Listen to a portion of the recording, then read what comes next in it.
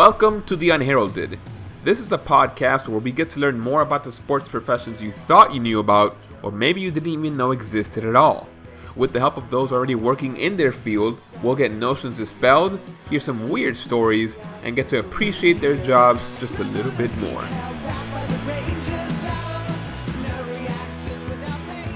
I'm your host, Eddie Almaguer, and on today's show, someone with a job you've probably never heard about, but his role is so important to make sure that when you sit on your couch and watch your sports at home, it goes smoothly. We're going to speak with Mike Griffin, Director of SEC Network Operations and Productions at the University of Florida. Now, before jumping into the interview, I was kind of curious to see who in the world has even heard of this position.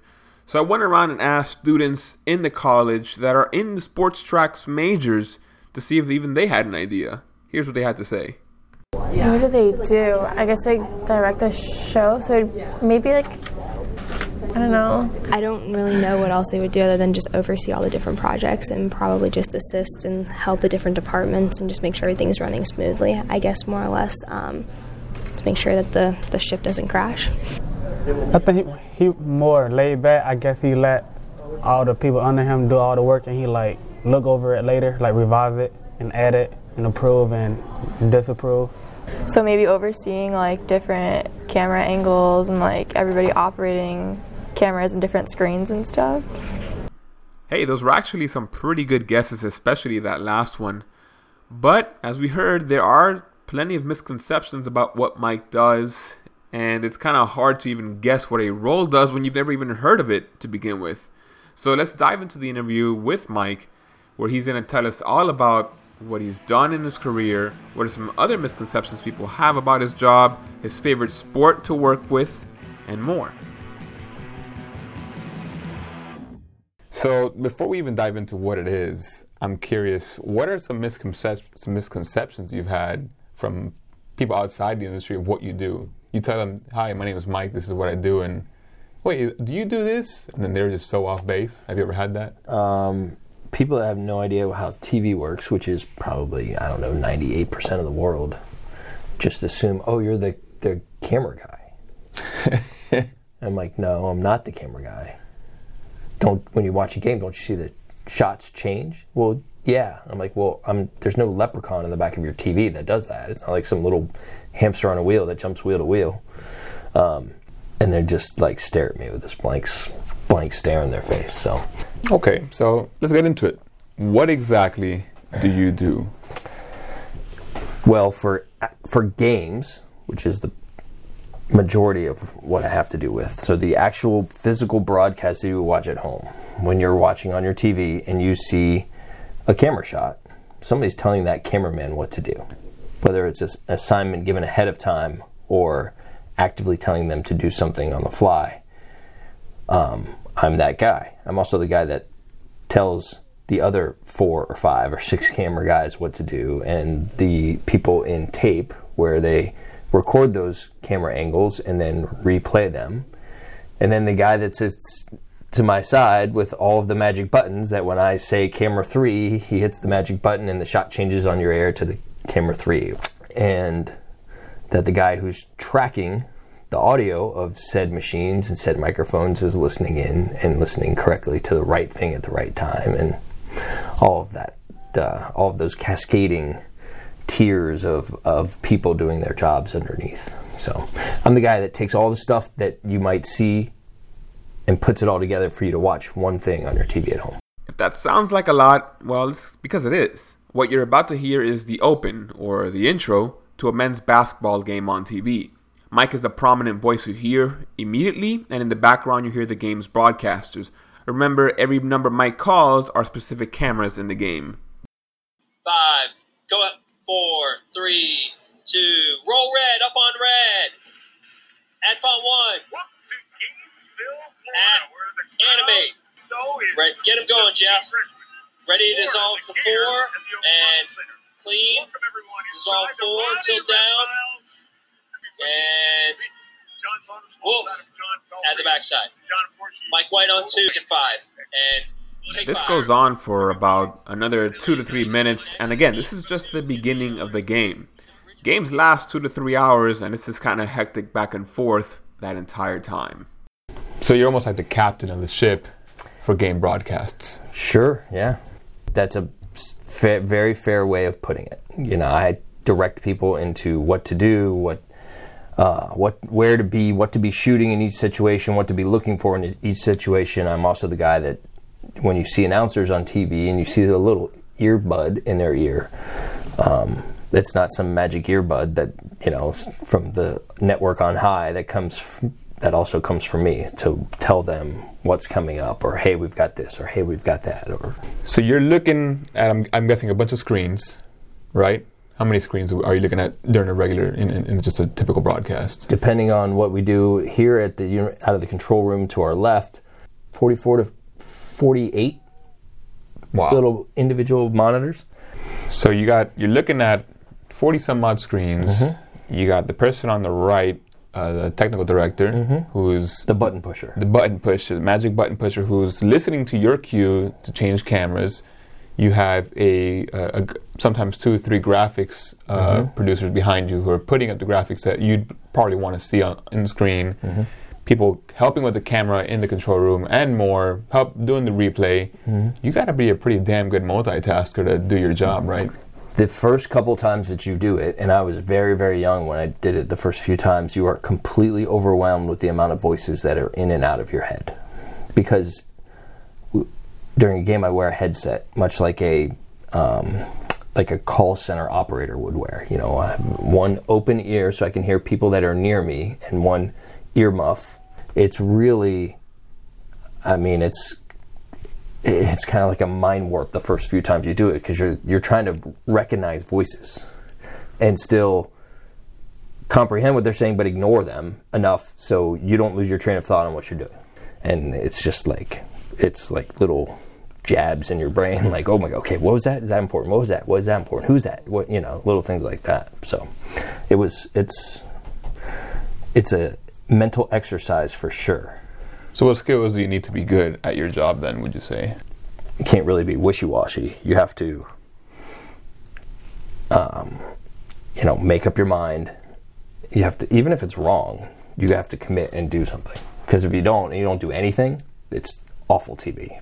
You got a lot of stuff going on at all times. It feels like the margin for errors are pretty big sometimes, considering there's so many moving pieces in a broadcast. Yeah.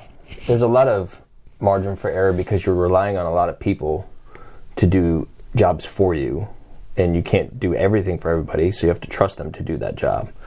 Whether it's just them not having a replay angle or a graphic or the camera not being in focus or things like that. It's constant margin or room for error because everything is live. Like, there's no script once the play starts. That's just not a script. It's all reactionary. So lots of room for error. Let's do a little Wizard of Oz here and peel back the curtain. Sure. Tell me of some of the biggest mistakes or gaffes that have happened. And you know, you've been in the business for how many years now? Well, 28th year basically. So I'm sure a couple of things must have gone wrong in those 28 years. Set the scene. Where were you, and what was the big mistake? There's a whole bunch of like little mistakes all the time. The biggest issue, and it's not necessarily big things, but the issue that you find that's hard is trying to get making sure your announcers are on the same page. I remember doing a Major League Baseball game, and we used to switch announcers in the middle of the game. So the radio guys came over and did like 3 innings in the middle, and the TV guys went and did radio and all this stuff. So it was the first half inning that the radio guys had come over to TV, and the guy runs into the booth, and we put him on camera, and we're doing this, a little, hey, I'm back here now, great to see you, a little game update, blah, blah, blah. So he's just getting settled in, quick 1-pitch ground out, 2-pitch ground out, quick inning, third batter hits one to the wall, and I can see on the camera that's shooting the announcers, it's just there in the booth, that he sees it go up and he looks down and he starts to write it down.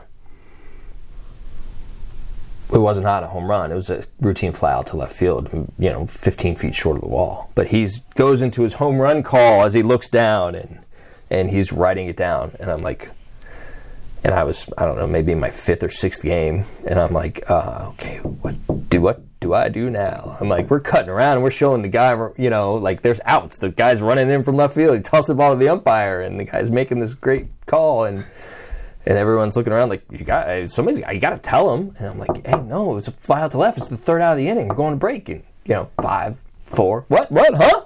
Oh, we'll be right back. Click. And it's just a complete train wreck of television, and that happens all the time. When you go home, well, really, once you start in the business, it's impossible to relax at home and watch a regular game broadcast. Yeah. It's just a different lens now. It doesn't happen.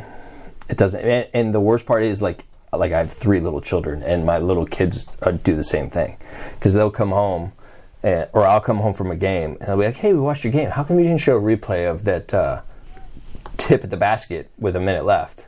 I'm like, well, hey, great. How are you guys doing? Oh, did you have a good day?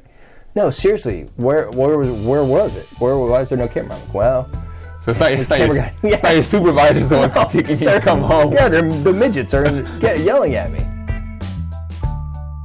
As you may have picked up earlier, Mike worked in Major League Baseball. He produced games for Fox Sports Florida with the Tampa Bay Rays broadcast for 18 years. We all know professional athletes live a life of travel, but they're not the only ones. Mike gave us some insight into the life he led all those years. The best part about baseball for me was the behind the scenes stuff with your crew, because you do, we did 150 broadcasts a year around all the national broadcasts, sometimes 155. And you're with your announcers every day, and you're on the plane with the coaches and the trainers and the players every couple of days, and it's just, like you miss your kids and your family and stuff, because even though you see them, you don't really see them that much, and you just kind of have this foster family where everybody's in the same boat, getting to watch all these games and work on all these games, which is really cool, and you're all going through it together, and then they understand that you're putting in the same kind of time that they're putting in, so that part about it is pretty great. Pick a favorite sport here in the University of Florida you like to work. The gymnastics, I'd have to say, is the one that I had never done, and I was completely blown away by the entertainment of it and the athleticism of it. Everybody watches the Olympics, and you're like, oh, hey, that looks really cool. But when you have 8 camera feeds in your face of it, then you're like, wow, that's really something special to see this little 4'10" girl leap 7 feet in the air and twist twice and flip once and land like she just took a step, like there was nothing wrong. So they all have great pieces to the sports, but softball and gymnastics being relatively new and very entertaining, I would have to say, are my, I don't want to say favorites, but they're to the front of the list. If you did a good enough job right now in this interview, you might have converted 1, maybe 2 people to pursue this line of career. Oof. If that is true, what advice do you give them? Save your money. Don't do it for money. And it also depends on what you want to do, because I spent dozens of years beating it around the country. Granted, I get to fly on a team playing with the Rays, but we land at 3 o'clock in the morning and go to a hotel and wake up, have breakfast, and go to work to get ready in Seattle.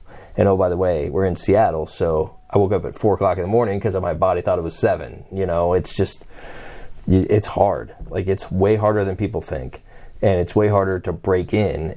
You can't just assume, oh, I did a good job on this game or that game, so I'm going to just get a ton of games. Well, there's people that are already doing what you're doing. So you have to have a sense of realistic expectations. It's okay to try to want to take over the world, but you have to have a sense of realism that, I probably can't take over the world tomorrow. So I got to keep plugging in. How do I get better? And so don't ignore the technical side of the business, because there's a whole lot more jobs in the technical side of the business, where you're either a director or producer, or you're a graphics guy or a camera person or a replay operator, any of that stuff. There's a lot of people that have made a living a good living for a long time running replay machines, and enjoy it, or sitting in my chair and enjoy it. Don't ignore don't ignore the backside of the shows, especially when you're young. That was Mike Griffin, Director of SEC Network Operations and Production. I'm your host, Eddie Almaguer, and I hope you learned something you didn't know 15 minutes ago. This is the Unheralded. See you next week.